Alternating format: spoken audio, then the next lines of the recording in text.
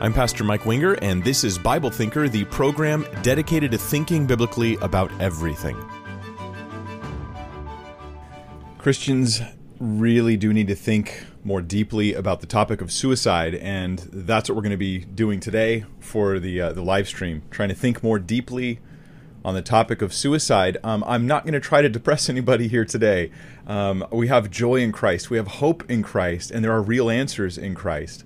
But I want to take this complex issue that we often gloss over, in my opinion. I'm not blaming you. I'm not trying to accuse you of anything. I'm just saying I see it happen a lot, and I want to tackle it with more depth and look at more nuance, the topic of suicide from a Christian worldview perspective, especially in light of recent events. And many of you know what I'm talking about. We've had not only the general increase of suicide, but we've had in the news recently even pastors committing suicide. And so this is hopefully going to be helpful. I'm not going to pretend I can fix things for people, but I'm hoping this will help. This will be an aid. This will be an assistance for individuals, people who have suicidal ideation or suicidal thoughts. That's obviously someone who I'm thinking about as I make this video content. I want to help you self-evaluate a little bit differently and evaluate the situation you're in and the things going through your own mind. I'm hoping this will help, but I pray that God gives me wisdom. And I do this with a sense of fear, because I realize that some people are on the cliff's edge, and they're just a small breeze will push them over, so to speak. And so I'm fearful and have been praying for you, and I hope that you will step away from the edge, so to speak. And I hope that what I share helps and doesn't harm, because I realize how big of a deal all this is. But I also want to help other people. I want to help people who are dealing with fallout, people who have loved ones who've committed suicide and they're suffering. And I think a big spotlight needs to be put on these individuals and some help sit their way as they're processing and thinking through these things. I think we ought to think of these individuals a lot more who've lost a son, a daughter, a mother, a father, a friend, a pastor, and we need to deal with this. And we need to talk and give some nuance and thoughtfulness to looky-loos. You know what I'm talking about, looky-loos? You ever drive down the freeway and there's the guys that just slow down to watch the car accident? Right? There's the people involved in the accident, the family and friends of them. Then there's the looky-loos. And that's probably the majority, actually, in our culture. The looky-loos need more balance. They offer these sort of two-dimensional, quick response answers to the topic that's going on. They offer quick judgments on suicide and on individuals and families, and they need to think more deeply. So that's the goal here. The disclaimer I have is this: I don't have all the answers. I don't even know how to answer some of the questions on this topic, or what direction to point people in. So I'm not going to try to give you every possible thing. What I want to do, though, is share what I think Scripture says, also what is just some of my personal experience, pastoral counseling experience, life experience, and allow you to weigh and consider these things and think these things through for yourself. So I'm Pastor Mike Winger. This is the Tuesday live stream. We tackle issues of theology, apologetics. You know the drill. We do this every week, and I put up free content online just that it might help bless people, change the world for Jesus Christ, give people a biblical worldview, and all that wonderful, eternally good stuff. But let's dig in. I think the first topic I want to cover is probably the first thing people think about when they bring up the topic of suicide, if they're Christians, and that is it forgivable? This is not going to be the topic of the whole thing today, but the first question we'll ask is suicide a forgivable thing? For this, I've already done a lot of groundwork here. I recently taught a study on the unforgivable sin in the Gospel of Mark, and I've already answered this question. I've put a link in the video description to that video, the teaching on the unforgivable sin in the Gospel of Mark. It should be right there in the video description. If not, just type Mike Winger unforgivable sin in the Google, and it should pop right up. You should be able to find my teaching on that. My bottom line is, and this is easy, this is the easiest thing I have today to do, is to tell you this: suicide is definitely not the unforgivable sin. It's not. And I know some who are going to push back on me on this topic, but I'm saying I feel very solid I can say this with a biblical basis. Suicide's just not this unforgivable sin.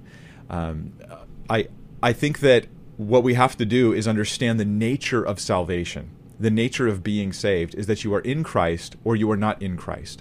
And let me come back to that in a second, but some would say, they'd respond, Mike, forget all that. If you die in the act of sinning, right? So suicide's not the unforgivable sin of Mark, But it's an act of sinning, and if you sin and then die right away without repenting, then you go to hell, because you have to repent every time you sin. And I'm going to respond to this in two ways. One, I'll say biblically, I don't think that that's the case. I don't think that Christians, every time they sin, lose their state of salvation until they repent of it. I think that is basically, this is going to mess you up. If you have this view of salvation, it's going to mess you up.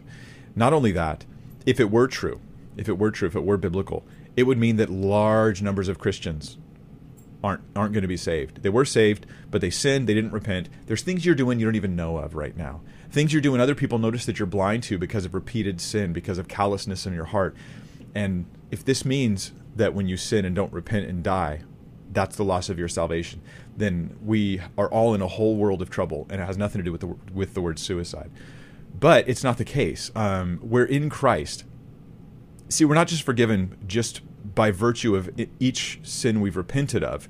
We're forgiven with the general repentance of sin, but also because we're in Christ. We're just in Christ. I'm in Him. He is my salvation, and if I'm in Him, then I'm saved. So my only question for someone who's committed suicide is, were they in Christ or not in Christ? The suicide issue isn't really a factor. The question of being in Christ is the factor. I encourage you to read Ephesians 1 through 3 slowly and carefully if you doubt this or if you're challenged by this. Read Ephesians chapter 1 through 3 slowly and carefully and examine what it means to be in Christ, holy and without blame before Him in love, not by virtue of repenting moment by moment of each individual sin as they come up, or else you fail and you're out of Christ. No, we're not saved by our sinless state. We're saved by our sinless Savior. It's good. It's wonderful. It's beautiful. It's good news. 1 John 2:1 puts it this way. 1 John chapter 2 verse 1 says, "My little children, I'm writing these things to you so that you may not sin. But if anyone sins, we have an advocate with the Father, Jesus Christ the righteous." Right? If you're in Christ, you have the advocate. You have Jesus on your side, dealing with your sin issue before the Father. That's a constant thing Jesus does. He ever lives to intercede for us. We can come boldly to the throne of grace, and so on and so on. Now, is it true that a life of practicing and living in sin, that may reveal that you're not really Christian? Yes, that's true. That may be symptomatic of the fact that you're not even really a Christian in the first place. A life of continual rebellion against God and Christ. We get this in 1 John, we get this in Romans. But does one act of sin reveal that you're not in Christ, like suicide or adultery or you name it? No, I do not think that we can say that biblically. That one act of sin tells the whole world, here's a big signal flare going up. You're obviously not saved. I don't think that's the case. Some people, I think, got this from Catholicism. Catholicism, if you're like, why do people think this? Suicide is the unforgivable sin. Well, Catholicism has two kinds of sins. They break sin into two categories, mortal and venial. Mortal sins, venial sins, you're in trouble, you've sinned, but you didn't lose your state of grace before God. Mortal sins, you lost your state of grace, and you have to be restored by the Catholic Church. That's the bare bones version of it. This is definitely unbiblical. This whole concept, it's just not biblical. Okay, it isn't Catholic theology, and even still, in recent years, since I think Vatican II, they walked this back. So the Catholic teaching is more nuanced now, and what they say is, yeah, you commit suicide, that's a mortal sin. Yeah, you're gone. You're apart from God for eternity because of this sin. However, they say it has to be knowing and willful. And because they say many people who commit suicide are in a mental state where they're not really knowing and willful, so they say they may, while they did something that would mean they would go to hell, they may not be accountable for the thing because of their mental state, and so therefore they might be okay. And so that's kind of the current Catholic view, as I understand it anyways, since Vatican II.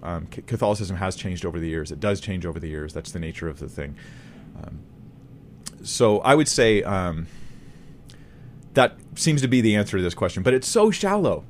If that's the only question you've got, is does a person go to heaven or not? That's so shallow. And if you're tempted with suicide, and this is the only question in your mind, I would say you really need to keep listening. And you've got to hear the rest of the things that I'm going to share today.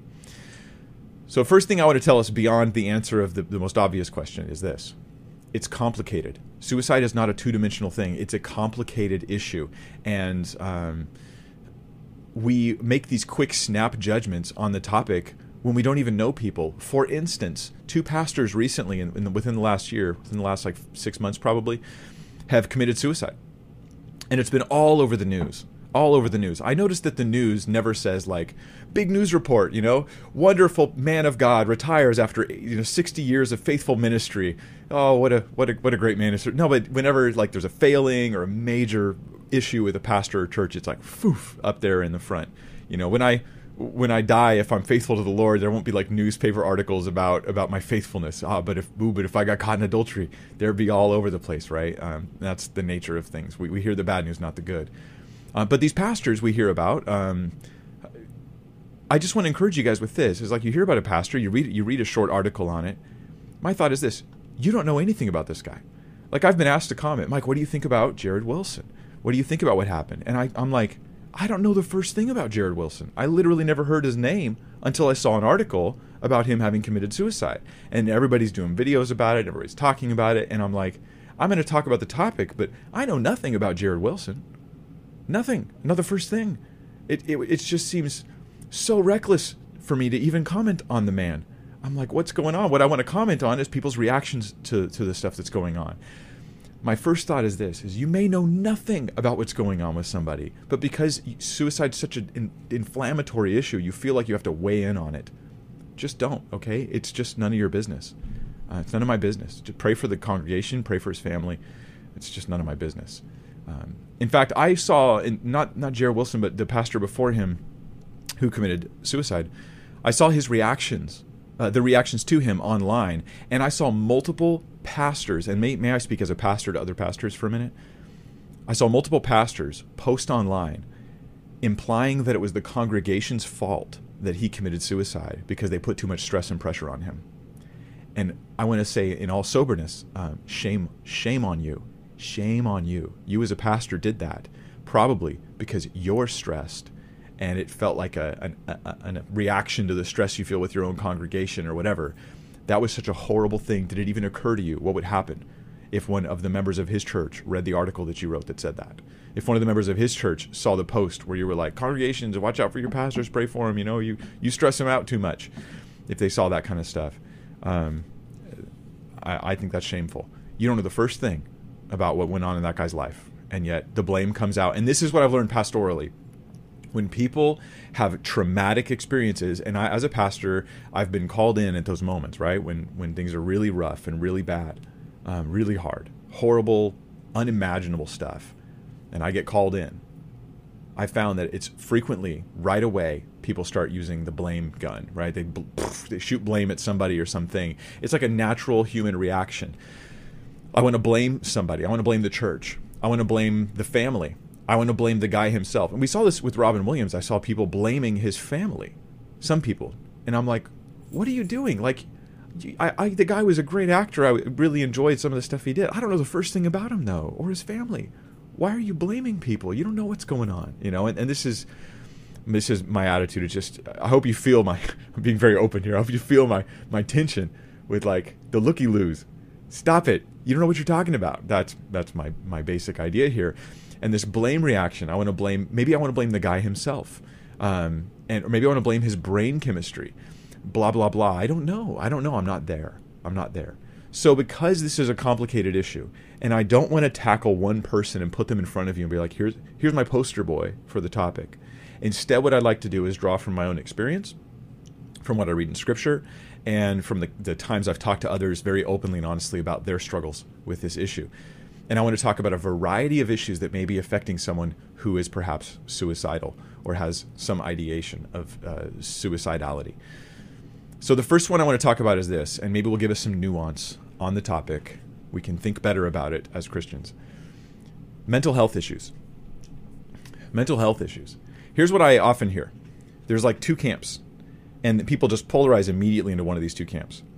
Either A, the only cure for mental health issues is spiritual things, worship, prayer, the Holy Spirit, the Word of God, or the other camp. And they say the only cure, the only thing that you should do right now is take medication and see a psychiatrist. And my problem with both of these camps is when they polarize. And they're like, hey, it's either this sort of spiritual ministry help or it's medication. I think that this is a dangerous polarization. I think it's a dangerous polarization. Why on earth can we not hold hands here? I don't know of a single good reason why we can't hold hands here. And I realize there's some ungodly counseling that goes on, and some counseling that's based on unbiblical standards. But this is, of course, not what we're going to encourage, right? I would want Christian counseling and all that sort of thing. So I want to say I don't dismiss mental health issues. All I have to do is see one person who's received brain damage to recognize that your brain chemistry can be impacted, or the physical layout of your brain, in such a way that is caused by physical issues, not just spiritual issues. But it can also be caused by spiritual issues, because I've seen that as well. So I've seen both. So I recognize there's two sides to this coin. I want to avoid the temptation to say that there is a Christian view that you cannot have, say, medication, or you can't have a mental health diagnosis. But I also want to avoid something else. Mental health diagnoses have a history of being reckless. This is just reality. While I'm open to it, I'm cautious about it. I've known too many people, friends of mine, close friends, who went through experiments. You know, you take a medication for 6 weeks, the guy goes through all kinds of weird stuff. The doctor's like, oh, that was definitely the wrong medication for you. Try this one. And they become guinea pigs for medication. And this can be very destructive. This can have a lot of harmful effects. In fact, being a chaplain for the sheriff's department, I found out that cops, their go-to answer for when someone just acts totally nuts, like totally acting insane, they call it a 5150. It means when a guy's just being crazy. 5150. It's just the police code for the guy that's going crazy. And the default thing, what do you think cops think when they see someone's 5150? Are they thinking, he's probably a meth addict, probably a heroin addict, he's probably on some kind of crazy drug, ate the wrong flower or mushroom? Their go-to thing is, he's probably just stopped taking psychotropic medications suddenly. Their experience tells them that this behavior is related to the sudden ceasing of psychotropic meds. Am I saying, therefore, don't take those meds? No, I'm like, be honest about the potential risks. I wonder why doctors don't evaluate whether this person is responsible enough to stay on the meds before they assign the meds to them. Because if they stop, that's when the whole world explodes and they become worse than ever. And many of you know exactly what I'm talking about, because you know people who've gone through this as well. So I do have concerns, just honest as a human being. I'm not a doctor. I'm just saying, from my life experience, I have concerns about these things. But that doesn't mean that meds don't help. Because I know other people who've been helped through horrible times through medications that were psychotropic or that were in this category that really helped them. So all it means is it's like tough waters you have to navigate carefully. Don't just be like, pills are the cure and then you take them. I mean, it's not really a cure. It's a help. It's a help. It's not ultimately a cure for life issues and human struggles that you'll still go through. So navigate that carefully. Be very thoughtful about it. Don't be a guinea pig would be my encouragement for people to look up those medications, to be extremely self-aware of the effect it has on you. But I've known people who were really helped by this stuff, and I've known others who were not and were actually injured by it. So it's just, we have to not, I think, again, this is where we need nuance. We need careful thought. So yeah, I don't dismiss mental health issues, but nor do I think that medication is just a simple, boom, there you go, just get medicated, problem solved. So I'm open, and non-judgmentally cautious about the idea of medication. Yeah, I think that we shouldn't just be reactionary. Let me talk about some other issues, though. And this isn't just like the Bible says, medication or not. That I don't know that there's a clear answer in Scripture on this. So I have to go off of experience and some basic principles. And I encourage you to consider these things and weigh them thoughtfully. Please disagree with me. That's totally fine. Let's talk about some situational issues. Situational issues in life, factors that factor into the topic of suicide, that where there is real spiritual help. Within Christianity, there's actual help for these issues. And I want to talk about that briefly. I'm just going to do like an overview, and I'm hoping this points someone in a good direction. One of them is finances. Some people, they think of suicide, they consider killing themselves because of terrible finances. They're utterly bankrupt, and they're at that point where they just feel like, they're in over their head, they're never going to dig out, and they just want to kill themselves. And I think that Christianity has help here. For one thing, Jesus is giving us this encouragement in Matthew 6 that if we seek first his kingdom and his righteousness, that those basic needs will be taken care of by him. That's a really good encouragement. And I think that we can rely on that, rest on that, and move forward even in the face of incredible debt and just trusting in God. And if you were in rebellion, this is when you turn back to God.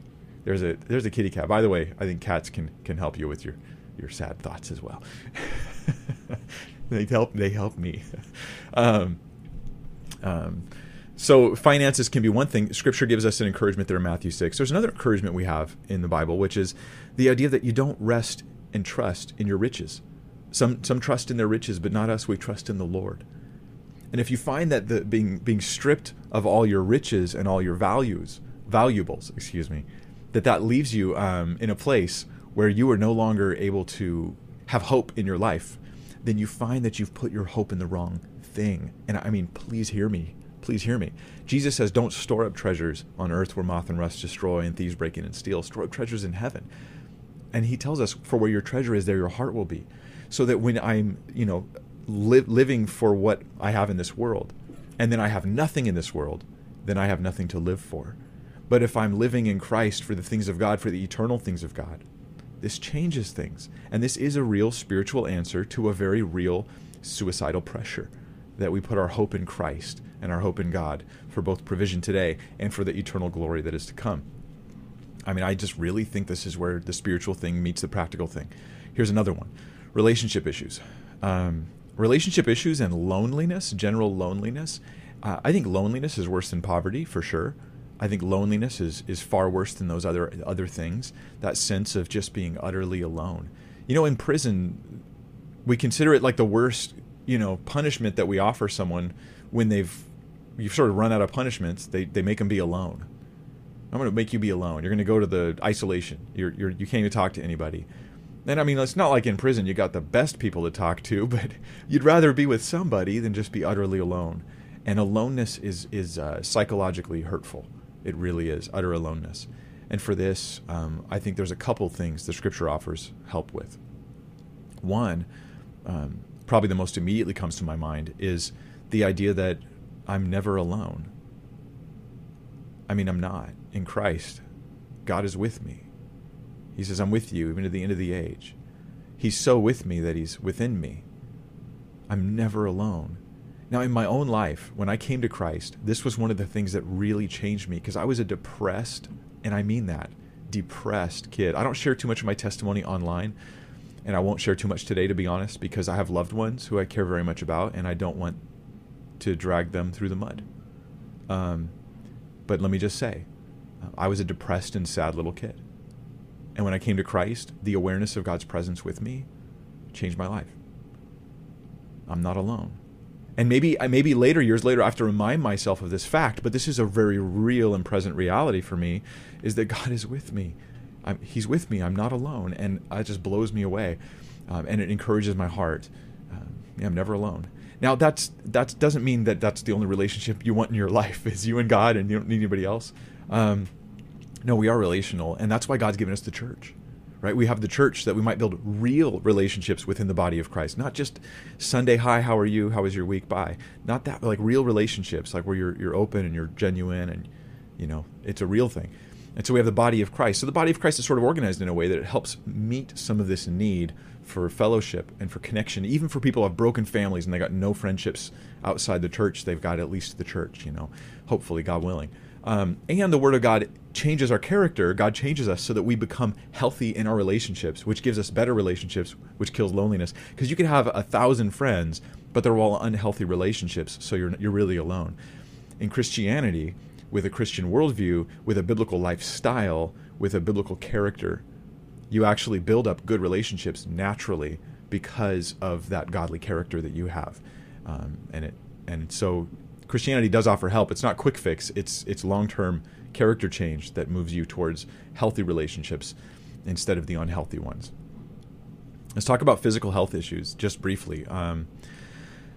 Physical health issues can offer people reasons, and some of these just add up. It's just one after another after another. They all add up in one person. They've got all these at the same time. But physical health issues do lend often people towards wanting to commit suicide.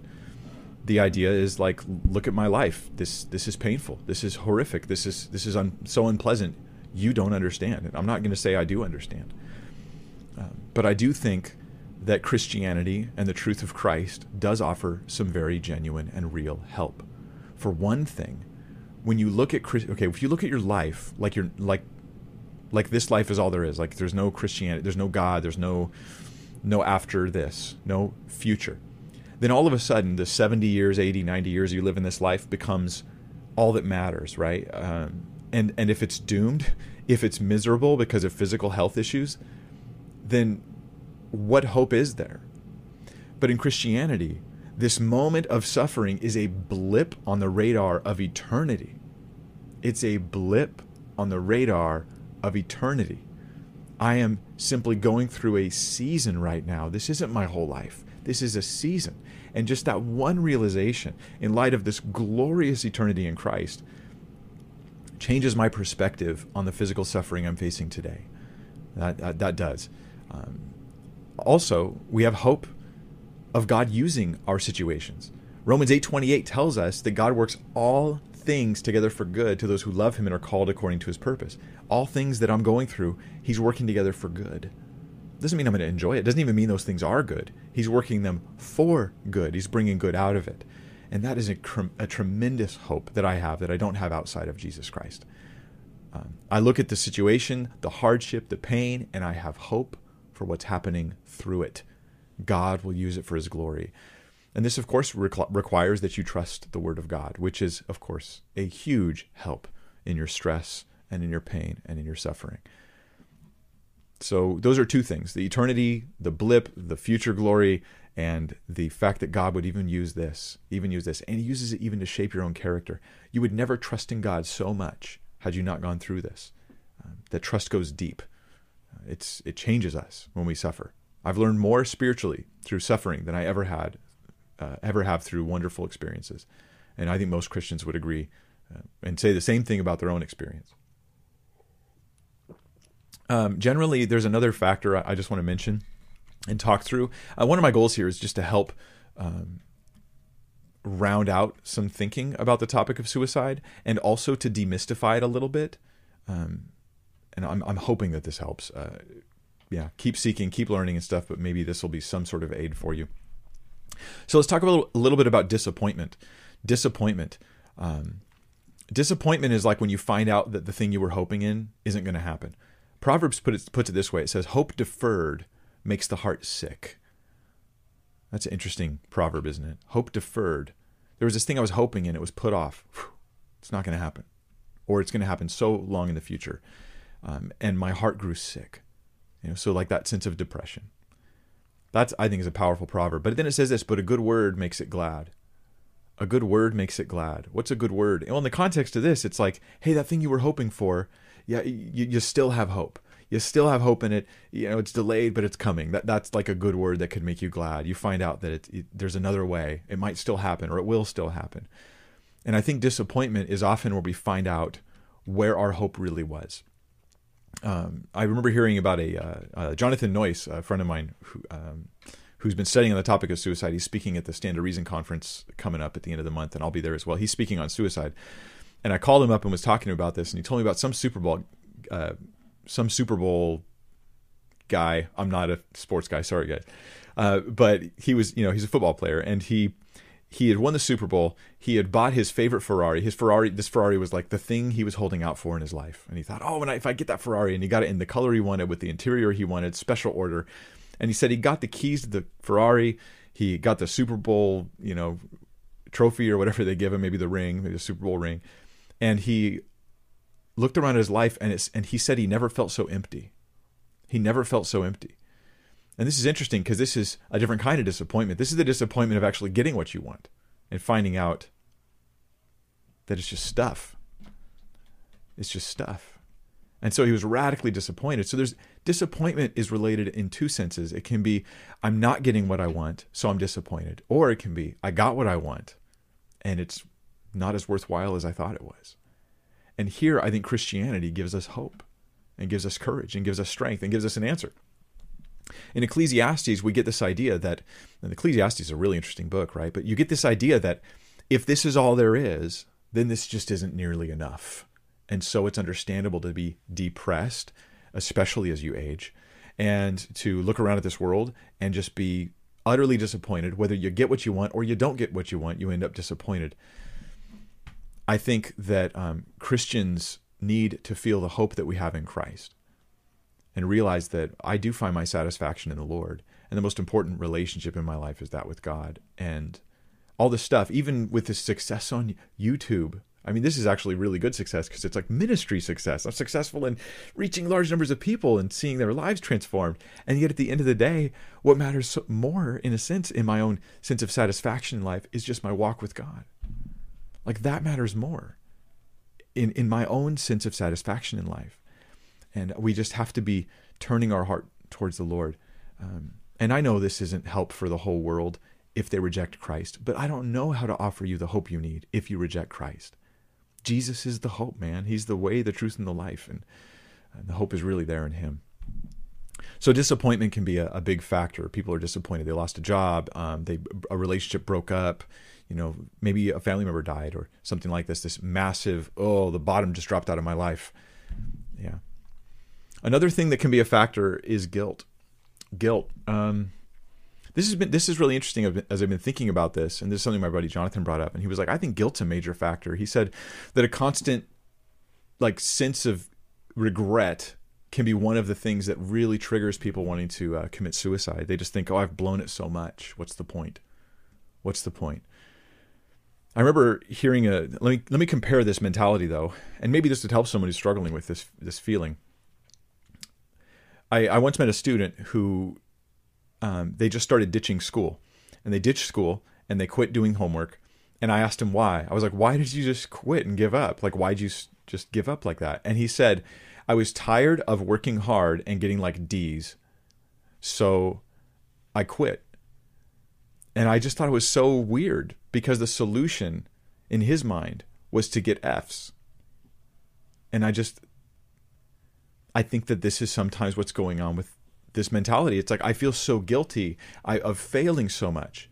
Now, I'm not going to change my life. I'm not going to change my behavior. I'm going to just put a permanent end on the lowest spot of my life with suicide.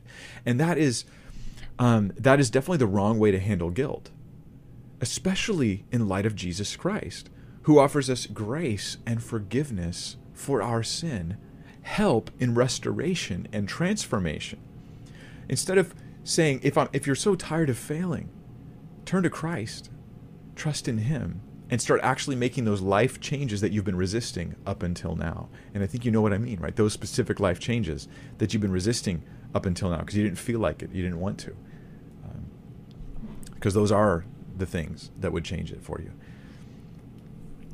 There's a sense of insufficiency, regret, falling short, and oh my goodness, Jesus Christ is the answer to this problem. Even if you were to say, I'm a Christian, Mike, and I still feel this sense of regret and failing, then how about you radically change your obedience to God? Radically. Why not go full on into serving and following Jesus Christ in your personal, private life, if this applies to your situation, rather than thinking that I should blow it even more as a solution to my blowing it. It doesn't make sense. And that's the thing. Suicide, generally speaking, it doesn't make sense. And it's not about it making sense. I'm trying to speak sense to some people who perhaps aren't thinking about what makes sense. They're thinking about just escaping from how they feel. I just want to escape from how I feel. And I want to talk more about this because I think it's kind of a... Some would say it's a permanent solution to a temporary problem. I would say if all you care about is escaping about how you feel, listen in, keep listening in, because I'm going to share with you some more about two major issues that nobody talks about with suicide. But you got to stick with me because there's a lot I have to share about the topic, and I'm hoping that some of it helps some people. So let's talk a little bit about sin, the sin issue. Guilt is caused by sin, And the solution to sin is, of course, turn to the Lord for both his grace, for your forgiveness, and for his direction and help in transformation and changing and moving forward. And you feel like, but no, it's a repeated sin. It's a constant sin.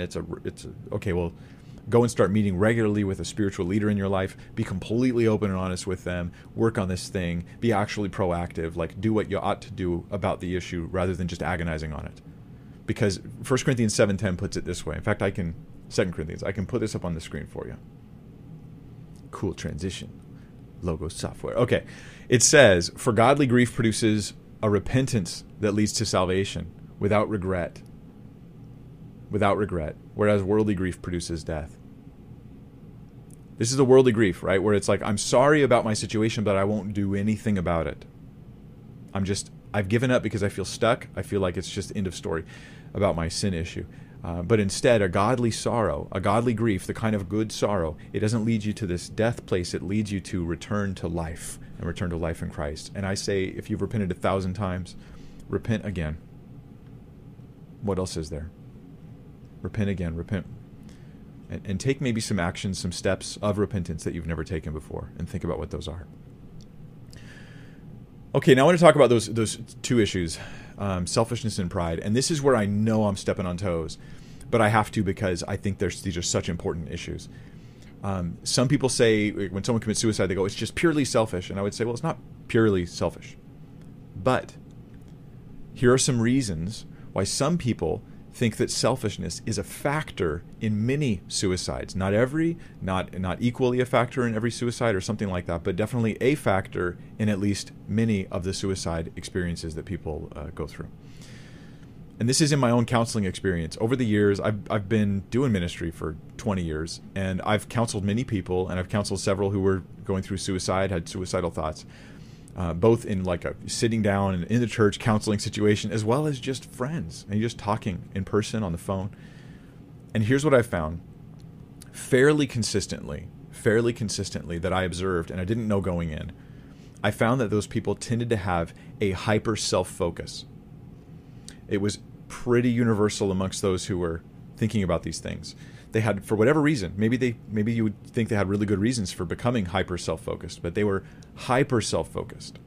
Everything was about them and about filtering it through how they experience it, even to the point of forgetting to even seriously think about the impact they would have on others. That to me is really significant. I remember talking with somebody who was thinking about committing suicide.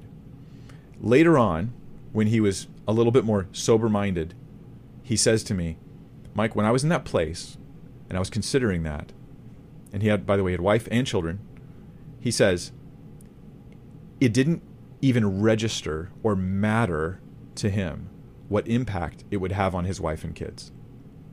Now, this is a man who would die or kill for his children. And he says, at that moment, it didn't even matter what would happen, what impact this would have on his wife and kids. Why? Because it was a hyper self-focus. All the focus, he's feeling so down. The emotions are so strong. The stress and pressures are so terrible that everything else just doesn't matter anymore. And that is one of the major issues I think that goes on. And yes, that's selfish. I'm not trying to be like, you jerk. I just think we should recognize that there's this potential problem if you're struggling with suicidal thoughts, because if you recognize this as selfishness, you have something to target. You have something to focus on. Here are some questions you can ask if perhaps you think you're being selfish, or you want to know, am I being selfish in this stuff? Have you, especially for younger people, are you thinking about suicide and you think, then they'll know? This is the phrase that's in your mind, because I'll tell you, it was in my mind when I went through all that stuff when I was younger, and I thought about suicide, and I thought, then they will know. They'll know that they should have treated me better. They'll know that I should have got more attention. They'll know whatever. I thought, then they'll know. Now, that was not selflessness. This is entirely, I'm not only thinking of killing myself, I'm thinking of using it as a tool to manipulate or twist somebody else. It was actually kind of hateful. I didn't realize it, of course, but that was where I was at. Now, I've talked to several people who've admitted the same thing when they were thinking about suicide. They thought, yeah, I thought then they'll know. That'll show them. And I'd say this is an example of actually using suicide as a way of hurting people on purpose. But it's just where people are honestly at. Now, not everybody's there. That's more of a youthful thing, actually, I think. But other people of all ages could be there. Here's some other questions. Potentially, in case selfishness is somehow crippling you at this point. When you look at yourself and you see the harm you've brought potentially to others, or maybe you've injured someone else, do you feel sorry for them, or do you feel sorry for you? This is a profound question for you to ask. Do I feel sorry for the other person, or do I feel sorry for myself? Because I've known those who routinely wound others around them, and they feel bad for themselves, not for the ones they wound. They even think, I'm a terrible person, but when they say it, what they really mean is, and boy, I feel sorry for myself. It's hard being me. You don't even know what it's like to be this kind of like messed up person that I am. Gosh, I hate myself. But what I really mean is, I deserve better than me. And it's like, in all honesty, this is that hyper self-focus. And when my care and concern can hurt more for the harm I cause others than the harm I bring to myself, then I'm in a very healthy place. I'm in a healthy place, mentally speaking. So another self-reflecting question is this: do you care about others, or just what they think of you, or how your actions, maybe even suicide, can impact them? Because if you really care about others, then this is going to be a huge tool in your toolbox to keep yourself from ever committing suicide, is the deep concern and care for other people around you. You don't want to do it. Do I really care for them, or do I just care what they think of me, which is a me thing? It's not about them. Or do I care of how it will, I can use this to impact them versus how it will impact them? There's just two very different kind of things. You might even think they're better off without me, and I've known people go through this. They think this thought. Have you thought this thought? They're better off without me, which is just about never ever true. The truth is that sometimes people think this because they won't change. And they are actually harming others around them. But rather than change, they just think they're better off without me. And I'm like, well, actually, they're better if you change. They're better off if you change and stay in their lives and have a wonderful, wonderful impact. I mean, the power of a changed life is so wonderful that so often, whatever harm someone has caused, when they turn to Christ and change, they bring much more good than the harm they ever caused. It's just this beautiful thing. And Scripture supports this. God's always like, hey, wicked, why would you die in your sin? Turn and live. Turn and live. There's just no point.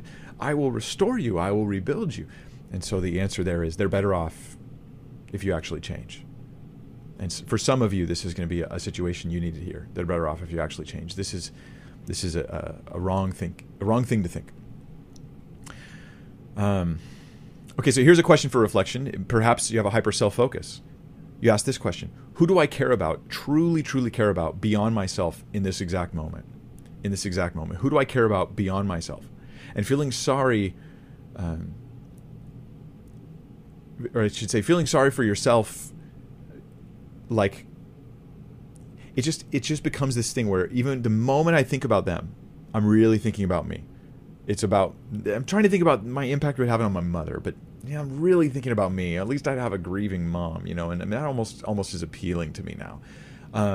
That kind of thing. That's when it's like I can't really care about others. It just boomerangs back to myself. Or how about God? How about God? Do you love the Lord? Because if the only question is, will I go to heaven or not when I do this, then why on earth is that your only question? Do you love the Lord? Then you want to live for Him. If you're a normal Christian, you've just got this sense of indebtedness to God for His grace and His love for you, and you want to live for Him. And this destroys that good thing. So I think that selfishness is a factor. I wouldn't just immediately gut reaction say whoever commits suicide just did the most selfish thing ever. I think that may be going too far. I think it is going too far. I think that we should evaluate this issue and look at it just honestly, right? Pride is the second issue that never gets talked about. And I think pride comes in, and I'll give one example of where pride can come in and can really mess you up. Now, I got pride issues too. Right? So I'm just saying, as a counselor, as a pastor, trying to maybe help somebody think some of this stuff through, I want to say, if you are struggling with pride, it may be evident through the following example. You're believing things that aren't true about yourself. I deserve to die. I should just kill myself. Life would be better without me. The world would be better without me. There's no point. There's no hope for my future. You're believing these things about you. I hate myself. But they're not really true things. Your perception of self and the world around you is not right. So God has devices in your life that can rescue you from this, such as friends who tell you, hey, you're wrong. You're wrong. You're not seeing clearly, my friend. No. You have the Word of God that tells you you're wrong. These things you're thinking aren't true. You have family and intelligent people you trust that are around you that are telling you, hey, you're wrong. You're thinking wrong things. But you aren't saying to yourself, and this is really crucial, I know I'm thinking this and I know I'm convinced of this, but because of these other people, and I have an ounce of humility to hear them and say, I guess I'm wrong. I mean, I feel like my life is worthless, but I guess I'm wrong because everyone around me is telling me it's not. I guess I'm wrong because Scripture is telling me I'm not, because God is telling me He still loves me. I guess I'm wrong. This is beautiful news. It'd be like if you're basically hallucinating when you evaluate your life. You're like hallucinating about it. But imagine if you did this in your room. You're hallucinating. You see fire and you see horrible things coming your way. But you have other people in the room telling you, hey, don't worry, they're hallucinations. None of that stuff's real. Now, you're still freaking out because you're still seeing the stuff. But you now recognize that it's just a hallucination, so you react differently.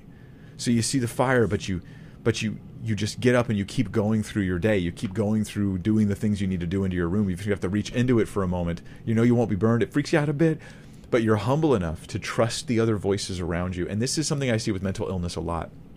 Those I've known with mental illness, one of the greatest saving graces they have is the humility to believe that even though they're convinced, they may be wrong, and they let other people in their lives tell them when that is the case.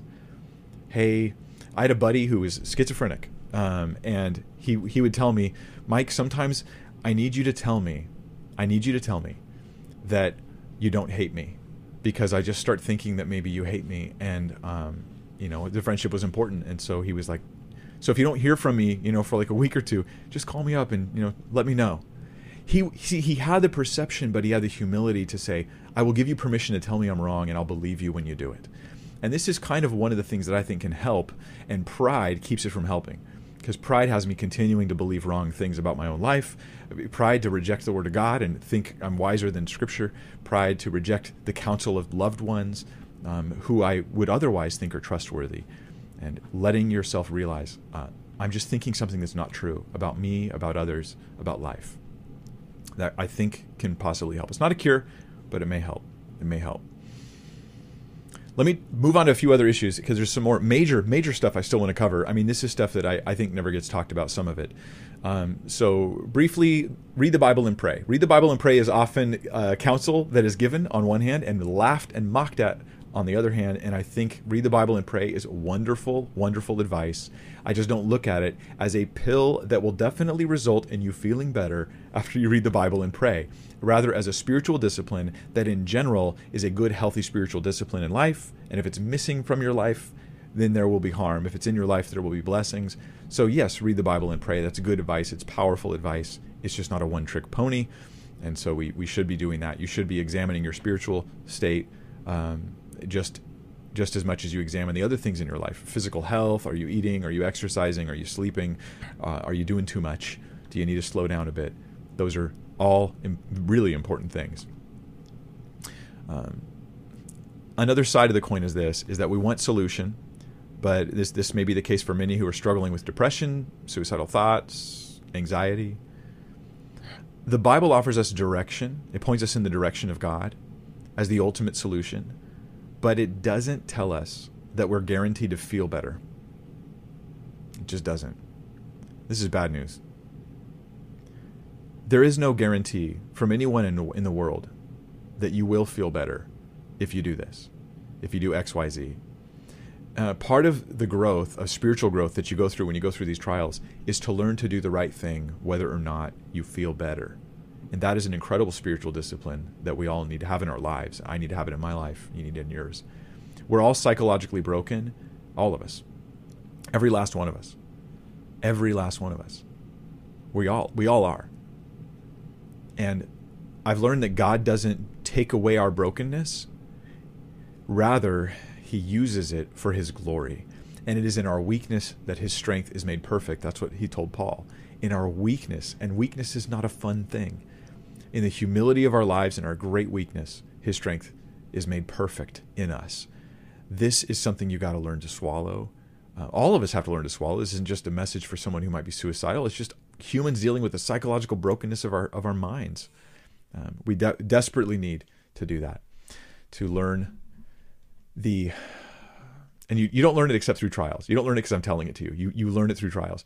You learn how to trust in God and rest in him, though you are weak and broken, and you got nothing to hang on to except his truth and then the hope of Christ. And you keep moving forward, and you trust him to use you even in your sorry state. And that is a life thing that you just learn by going through it. And guess what? Maybe you're learning it right now by going through it right now. So Christianity helps. Christianity does help. I think that in my own life, I've seen tremendous help in Christ through these things. I don't see quick fixes and easy solutions. I see spiritual direction for myself when I'm in trouble and struggling with things. And I think I see the same thing for others. But it didn't make me feel better. I don't feel better yet. And I say, okay, well, but not feeling better is sometimes part of the trial. And you just posture yourself towards God and you keep serving and seeking him. Now, I want to talk about something again that I feel like nobody ever talks about. And that is on this topic, we need to take a look at the victims. What do I mean the victims? Let me tell you a story. This is a true story. When I was younger, a friend of mine, his cousin, who I knew, who was about, I think he was maybe 10 at the time. I'm trying to remember. This was years and years ago. His father committed suicide. He was like a 10-year-old boy. Maybe he was a little bit older. He might have been as old as 12. About 3 years later, his son also committed suicide.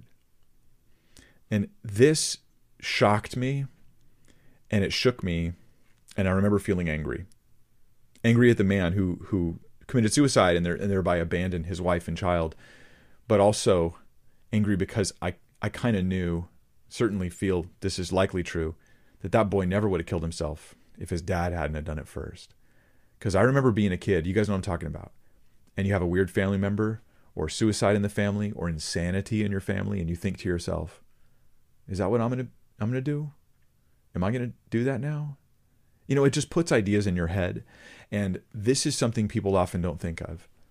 They don't think of the people who have to live in the aftermath of someone else's suicide. And this is something that I think suicidal people need to seriously take a long, lingering look at. Look at the victims. Look at those suffering 20, 30, 50 years later, suffering the aftermath of someone who committed suicide. Because I feel like this may be a sobering wake-up call to someone who's fantasizing, perhaps, about a suicide, or just the hyper self-focus is there. And the awareness of those suffering. These pastors that have committed suicide, I'm convinced that others are much more likely to commit suicide who may find these pastors in particular, the two that I've heard of recently, they may find them as being an inspiration, a push in that direction. And I doubt that they thought about that very deeply. Maybe they did and did it anyways. I don't know their hearts, but I doubt they thought about that very deeply, and I think we should. I think it's healthy for us to do it. I think in our media, in our culture, we shouldn't just focus on the person who committed suicide. It may well be very helpful for us to sort of let the hurt and let the pain of those who live with the suicide, let that be on display a little bit more, so that we can recognize that after that person has died and we speak kindly of them, we yet also have to realize that their kid has no dad. Their dad's not going to teach them how to tie a tie. The dad's not going to take them to play baseball. There's not going to help them through life situations or life troubles or anything like that. Financially, their lives are radically hurt as a result of these things. I think that we should look at those things. I would say if you're suicidal, please go find someone who has survived a loved one's suicide and talk to them about how it affected them, and see if they're willing to talk to you about it. And maybe this will kind of like help you to like break the self-focus. Because if you just talk to other people who also feel suicidal, it may only reinforce your beliefs. And these may be false beliefs, but other people maybe can help you out. That's my hope. That's my hope for you. I think, though, that our reactions, they can be harmful because of this, because suicidality is like a contagious type thing. One person commits suicide, it often inspires another. That's just, I think, a real reality with suicide. It seems to be the case. And our reactions can actually be hurtful.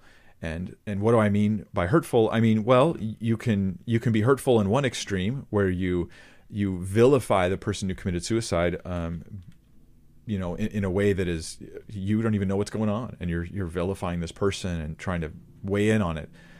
And I think that that's unwise. But actually, our modern day, I think our more common reaction, at least the one I see in public spheres, personally I see this, maybe it's not your experience, is that we don't want to speak ill of the deceased. We don't want to put salt in the wound. And it's so much more pleasant to not think things like, how could he? How could he? It's much nicer to think things like, it wasn't really his fault or her fault. Like they didn't have control over their actions. They didn't know what they were doing. And these are much more, now they may be true or they may not be true. I think it's very situational, but those are much more pleasant thoughts. I'd much rather sit on that thought and live with that thought. I just want to say, in some cases, suicide really is selfish and horrible. And while I really want to say they didn't know what they were doing, I can't say that in every case.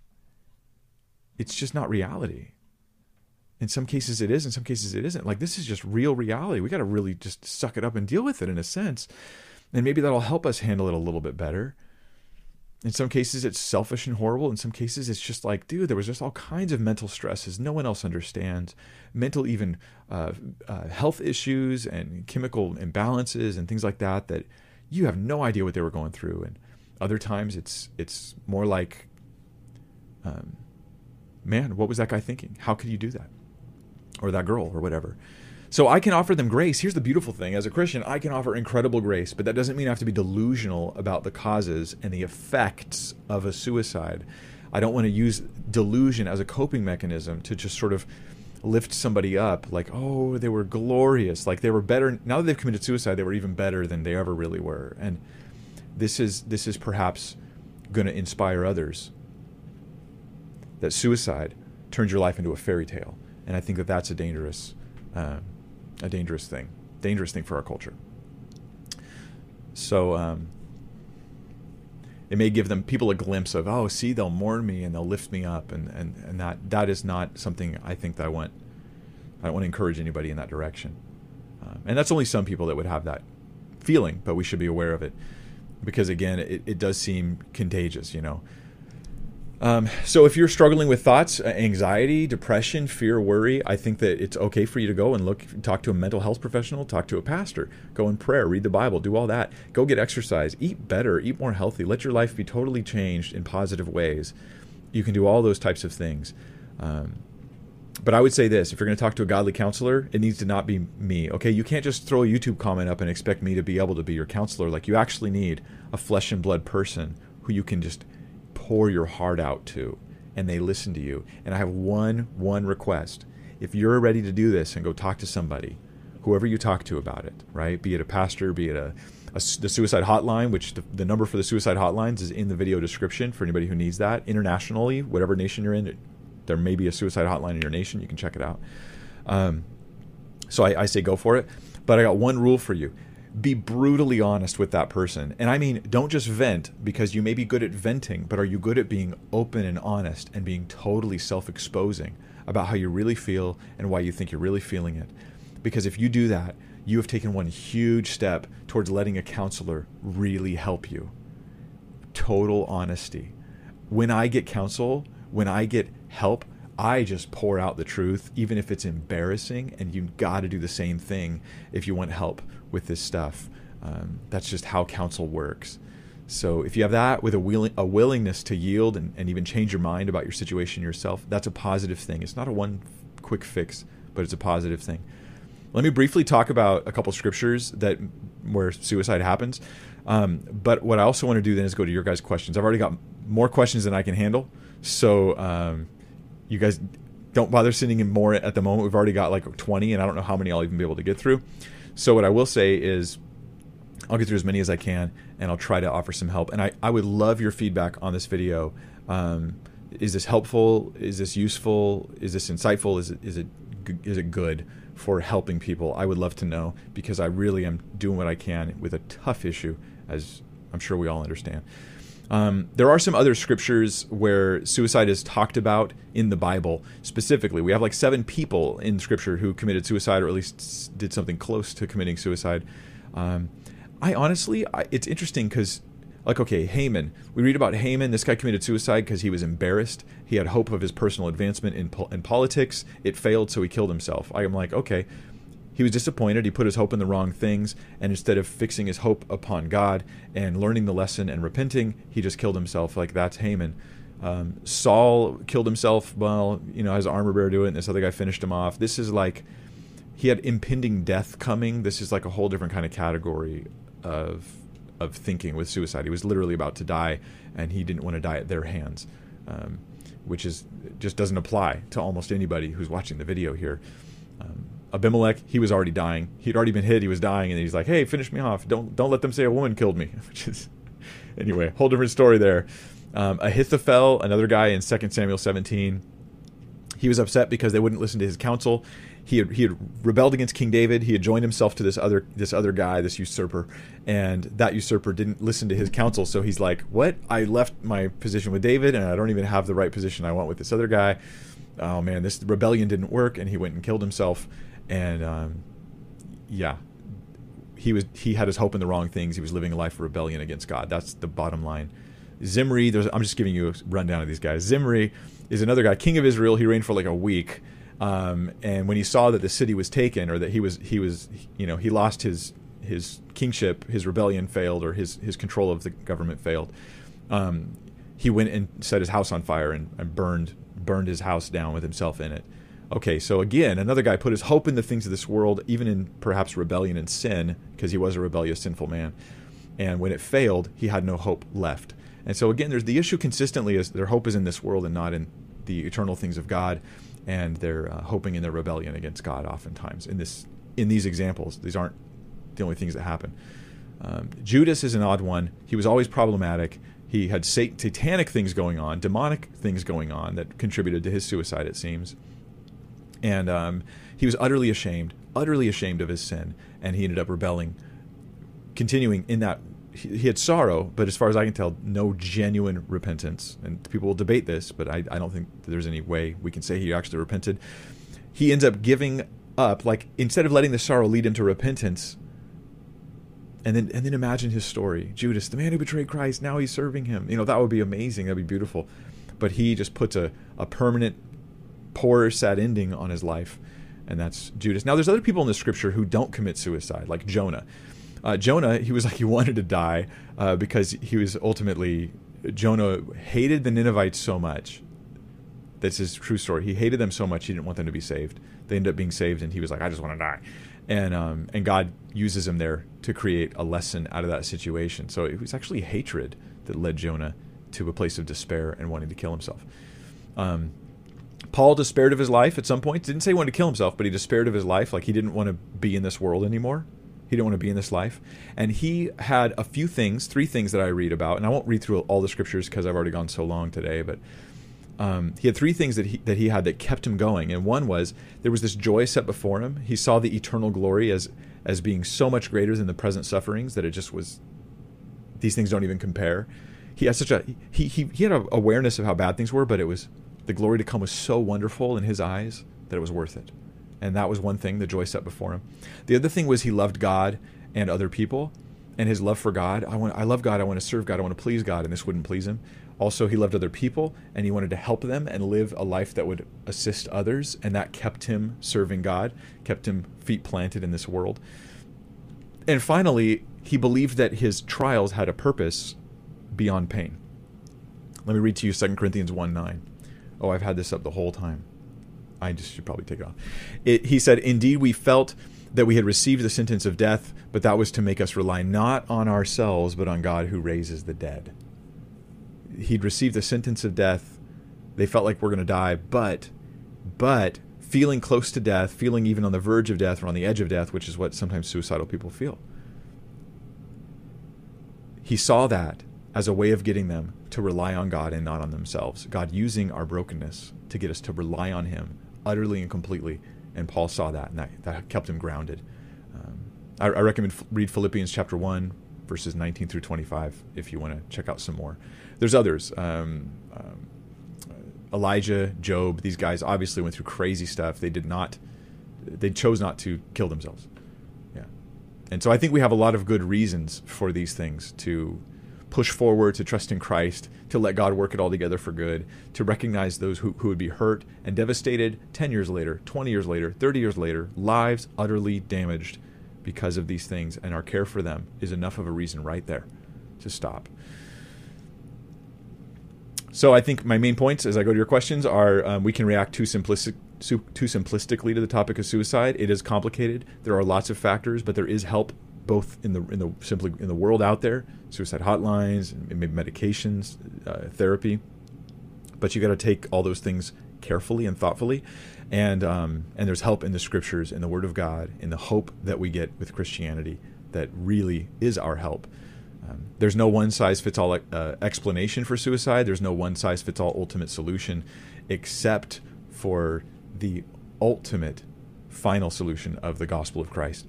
All right, I'm going to go to your guys' questions. So Jarek Merson says, is there any reason in life suicide might be permissible, like in a case of someone being a sex slave and seeing no other way out? Jarek, I'm going to be honest. I didn't bring this up in my teaching portion here because I am not certain how to answer this question. I just am honestly not certain. And so I feel like I'm really messing with something I don't want to mess with unless I know. I'm not sure if there might be a scenario where such impending pain is certainly coming upon someone that killing themselves just ends the thing and speeds it up or something like that. I'm so nervous about saying yes to that because I feel like so many suicidal people will be like, boom, that's what I'm experiencing. And I mean, I just know people enough to know that this will happen. But at the same time, I don't know that means the answer is no. So I'm not 100% sure how to answer that question, Jarek. I'm sorry I can't be of more help. Matt Steele says, can suicide be considered a demonic attack? If so, can Christians experience demonic attack, or is suicide simply a mental, emotional issue? I do think that, it can absolutely be a demonic attack, in my opinion. I don't see any reason to say it's not. I think that what Judas went through when he killed himself may have been a satanic attack on his life. It was Satan who put it into his heart to betray Jesus. It says Satan entered him. After he betrays Christ, now he feels so wrecked and so guilty, hopelessly guilty, not hopefully guilty, I turn to God, but hopelessly guilty. That may have been a satanic attack in his life. And so for those things, we say, I'm going to pray, I'm going to seek the Lord, I'm going to renew my mind with the truth of Scripture, and this is a big deal. So, I think it can be a demonic attack. And I think Christians can be attacked demonically. I don't think that we're impervious to any effect of a demonic attack in our lives. I think that we have to watch out for the fiery darts of the wicked one. Hold up the shield of faith.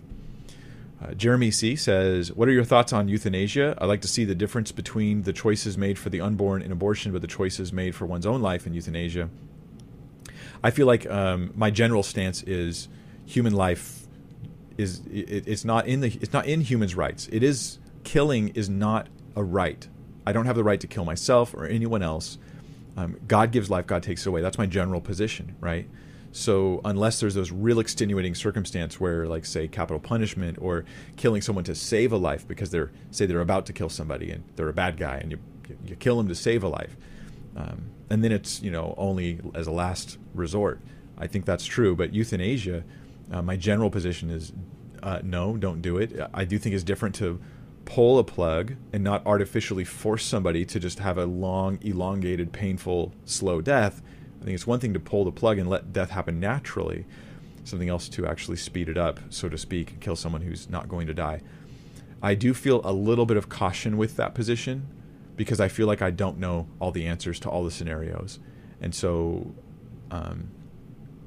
like I said, with the last question or previous question, I'm not 100% sure how to answer all scenarios. I just have a general position, I'll put it that way, for now. Maybe I'll get more wisdom. Study more bioethics stuff in light of the Christian worldview. LU Graduate 100 says, how do we show Jesus Christ love to the family of a person who committed suicide, well, you start by just actually loving them, and then think, what do they need? Start there. Just super practical, right? I actually care about them. What do they need? They need space. They need a casserole. They need prayer. They need a friend. They need to talk about this. They need someone who will hang out with them and not talk about this. And look at what they need and be there for them. Be there for them. Share them the truth of God and the truth of His Word. Don't try to fix, but do try to help. That would be my brief encouragements. Jeremy says, how to support someone with feelings and thoughts of suicide, especially your partner. So let's say that it's your husband or wife.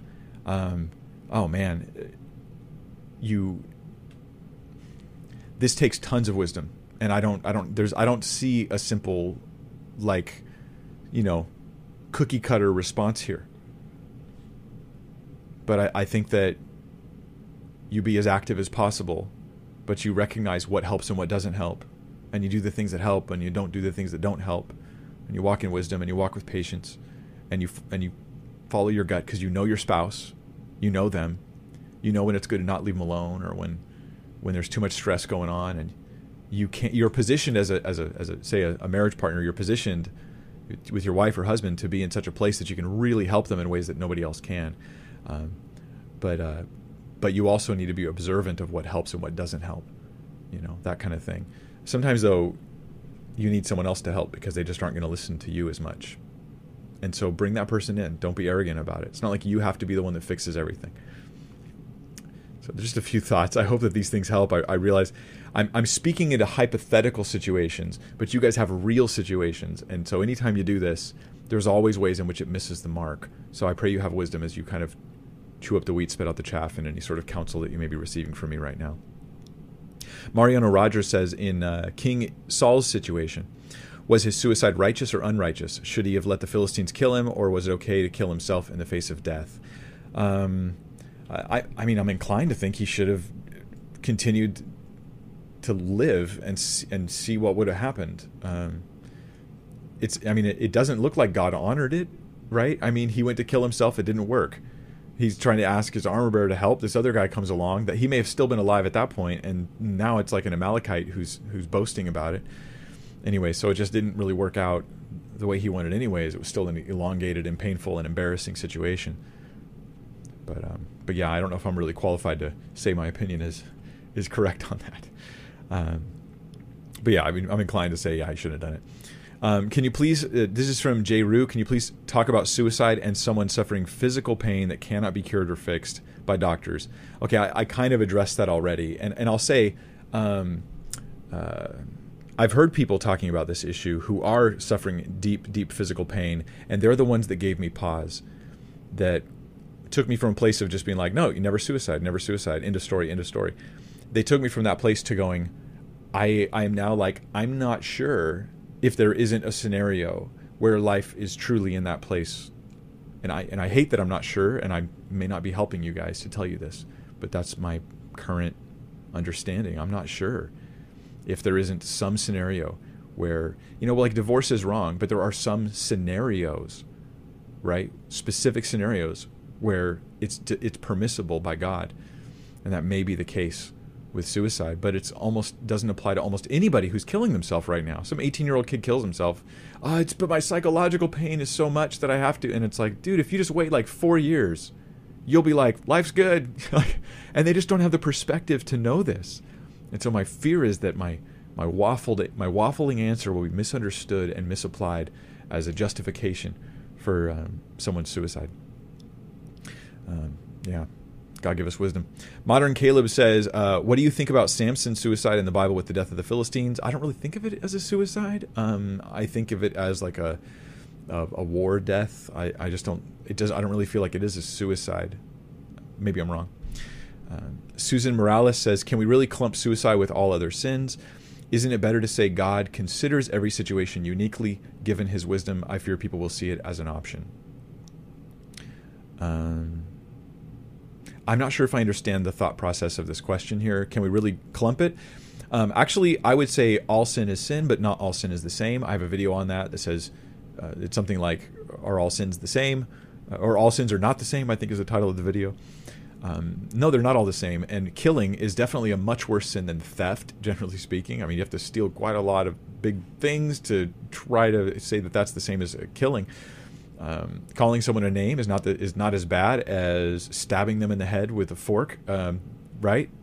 These are different levels of badness, and so suicide is different and worse than other sins. I do not think it's killing. It is killing. I do not think, however, that it is the worst possible sin, in my opinion. Unplugged says, again, Mike, would love to hear your take on the stigma of Christians going to hell for suicide. I did share that at the beginning, Unplugged. You might have come in a little bit later. That was the first topic I covered in the video, and so I encourage you to check it out. I think I tried to answer that pretty clearly. And the answer is no, they don't. And that stigma, I thought, was created by potentially by Catholicism and the whole mortal venial sin thing that is not biblical in the first place. John Engler says, what place does Proverbs 23:7 have in the discussion of mental illness? Is this a Band-Aid answer or a legitimate factor? Well, let's look up this text. Thanks, guys, for joining me today, by the way. This is a challenging topic, but we need more people thinking about it and talking about it in a positive way. So I appreciate that you're here. Proverbs 23:7 says, for he is like one who's inwardly calculating. Is that really the verse you wanted? He's like one who's inwardly calculating, eat and drink, he says to you, but his heart is not with you. I'm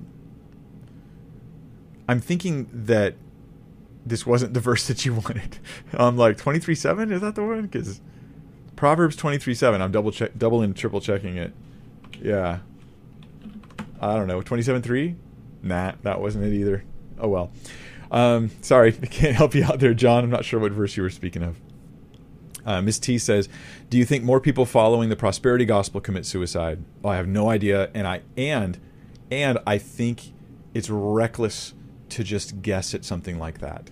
I think that I would encourage you to slow down. It's just slow down. It may be possible, but I'm just going to say slow down. I don't want to go to that territory. I don't know. She goes on and says, when someone is suffering the use of scriptures to tell, when someone is suffering the use, maybe it's they use scriptures to tell them they are doing something wrong and are being punished. Okay, so you're saying perhaps the prosperity gospel leads to bad feelings, and those bad feelings lead to suicide, and it's possible. I'm concerned about unwarranted blame. And let's see. Why do I think suicide's such a big problem in today's world? I mean, my short answer is people's worldviews are all messed up. Their worldviews are messed up. Their sense of human value is wrong. Their sense of God's, the place of God in their own life is wrong. They're lacking the hope that there is in Christ, or they have the hope there is in Christ, but they're not letting it permeate through the rest of the things in their mind. I have hope in Christ, but it's almost like when it comes to my depression, that hope is quarantined and does not affect my depression or something. And these are some of the reasons, perhaps, why this is happening. Also, it's publicized like crazy. And the more we talk about it, the more people potentially do it. It's one of the dangers of bringing up the topic, to be honest. We glorify it. We glorify it in some ways without even meaning to. It's not like we're trying to. I think it's what happens. Chris Stepp says, yo, Mike, what's wrong with the logic? Since Christ is our hope and suicide is an act of hopelessness, then by committing suicide is an admission of no hope, which means no Christ. Thanks. I think the logic is flawed in that one act of hopelessness is taken to mean that that person doesn't hope in Christ. And that is most certainly flawed logic. Because then translate that to everybody. You do one act of hopelessness, of any kind of hopeless act, and you are therefore not saved. That's the conclusion there. And I think that kind of thinking is dangerous for us. Let's see. Theology Cafe says, what do you think about the Greek word for witchcraft being pharmakia, which can also mean potions and drugs? Is there any warning we should take from that in terms of medicine? Actually, I've known many people who use drugs who said that they felt that drugs was the open door for the demonic in their life. And I think that actually can happen for sure. Does that mean that all medicine is that open door? And that's where personally I do not agree. And I don't think that the word pharmakia means all medicine is an open door for drugs. I think we're ripping it out of context. The word pharmakia, we may get our word pharmacy for it. It's used in the scripture to talk about witchcraft, but that doesn't mean its use in the scripture is about the pharmacy. And we're we're making a Greek mistake when we say that. So there may be a relation, and drug abuse may well open the door to the demonic in a person's life. It may well, and it sure seems like it in lives of people I've seen. But that doesn't mean all drug use opens the door to the demonic. For instance, alcohol abuse can lead to the demonic, in my opinion. Alcohol abuse, radical, just drunkenness all the time. It seems to me that I've seen it be a factor in people's life, demonic access to their life. But Paul tells Timothy, drink some alcohol, drink some wine, and not just water for the sake of your stomach. So he's taking it like in a medicinal sense, and it has nothing to do with that. So it's the abuse, not just the use. That's the question there. Question from Flora says, Mike Winger, what advice would you give to a person who has a friend whose brother committed suicide? He was a Christian but was mentally ill with psychosis. It's hard to know what to say. Thanks. I'm not sure that you have to fix her. You can just be with her. Like you find out someone's committed suicide, a situation like this, you go to be with your friend and you feel like you have to talk about it. But the question is, does she feel like she has to talk about it? That's the first question you should ask. Should I say anything? Or should I just say, hey, I'm here to support you. I love you. Want to go get a hamburger? Maybe she needs to not talk about it. Just be open and be sensitive to her needs. That would be my question, my recommendation. And as far as hope in Christ, yeah, you can absolutely offer this. Yeah, if he's in Christ, man. He has incredible hope. And the Lord is your hope for your future. And you can give that kind of counsel as well. But, yeah.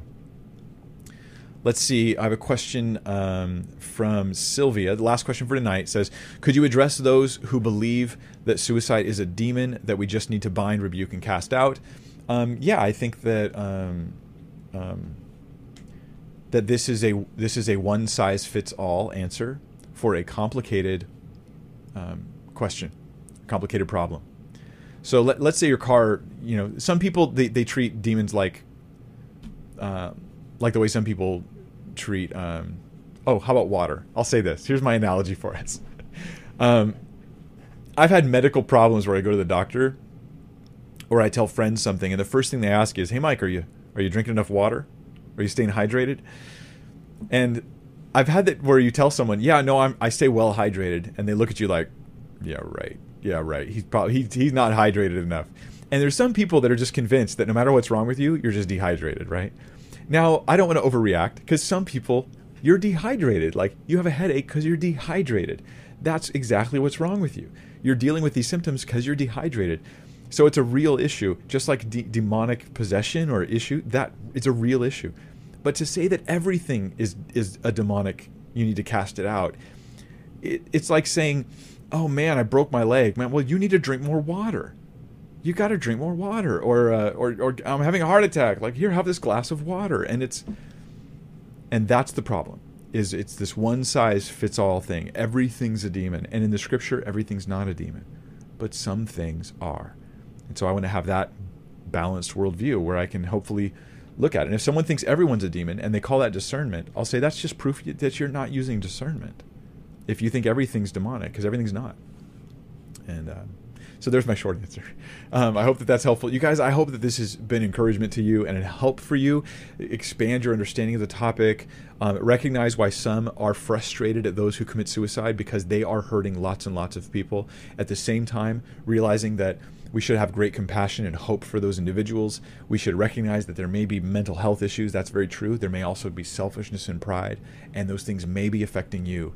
And there is hope in Christ, and there's direction for us as Christians, and there's help even in worldly medicines if they're used with caution and carefully and with a good doctor, and not you being someone's guinea pig. That would be my concern. And I just pray for God to give us wisdom as we handle these issues, and for our culture to wake up and to hopefully highlight the harm left in the wake of suicide more than we talk about the person who committed suicide as though they were a glorious victim. Because while they may well have been the victim of many things, this mentality might be hurting people and encouraging more suicides. That's my fear. And I want to actually see people get help. So if you're feeling this suicide stuff and you're about to sign off, go to the video description or go to suicide.org and call somebody up and have an anonymous call where you just talk and you just pour out not your venting emotions. You pour out an honest accounting of your life and your situation, or meet with a pastor. Meet with, there's different pastors Meet with one you respect, who has his feet on the ground, who has his mind in the Word of God. Meet with that guy. Meet with that spiritual person, whether they're a pastor or not, and you tell them the honest truth about your life, the sin, the fears, the embarrassing, whatever, and get some help. And it will, I think it'll provide some help. Because my biggest issue in counseling people has just been when they're not honest about what's really going on. As if I'm going to judge them for it, and I just want to help. That's my whole goal. So I hope that this has helped. All right. God bless you guys. See you next week.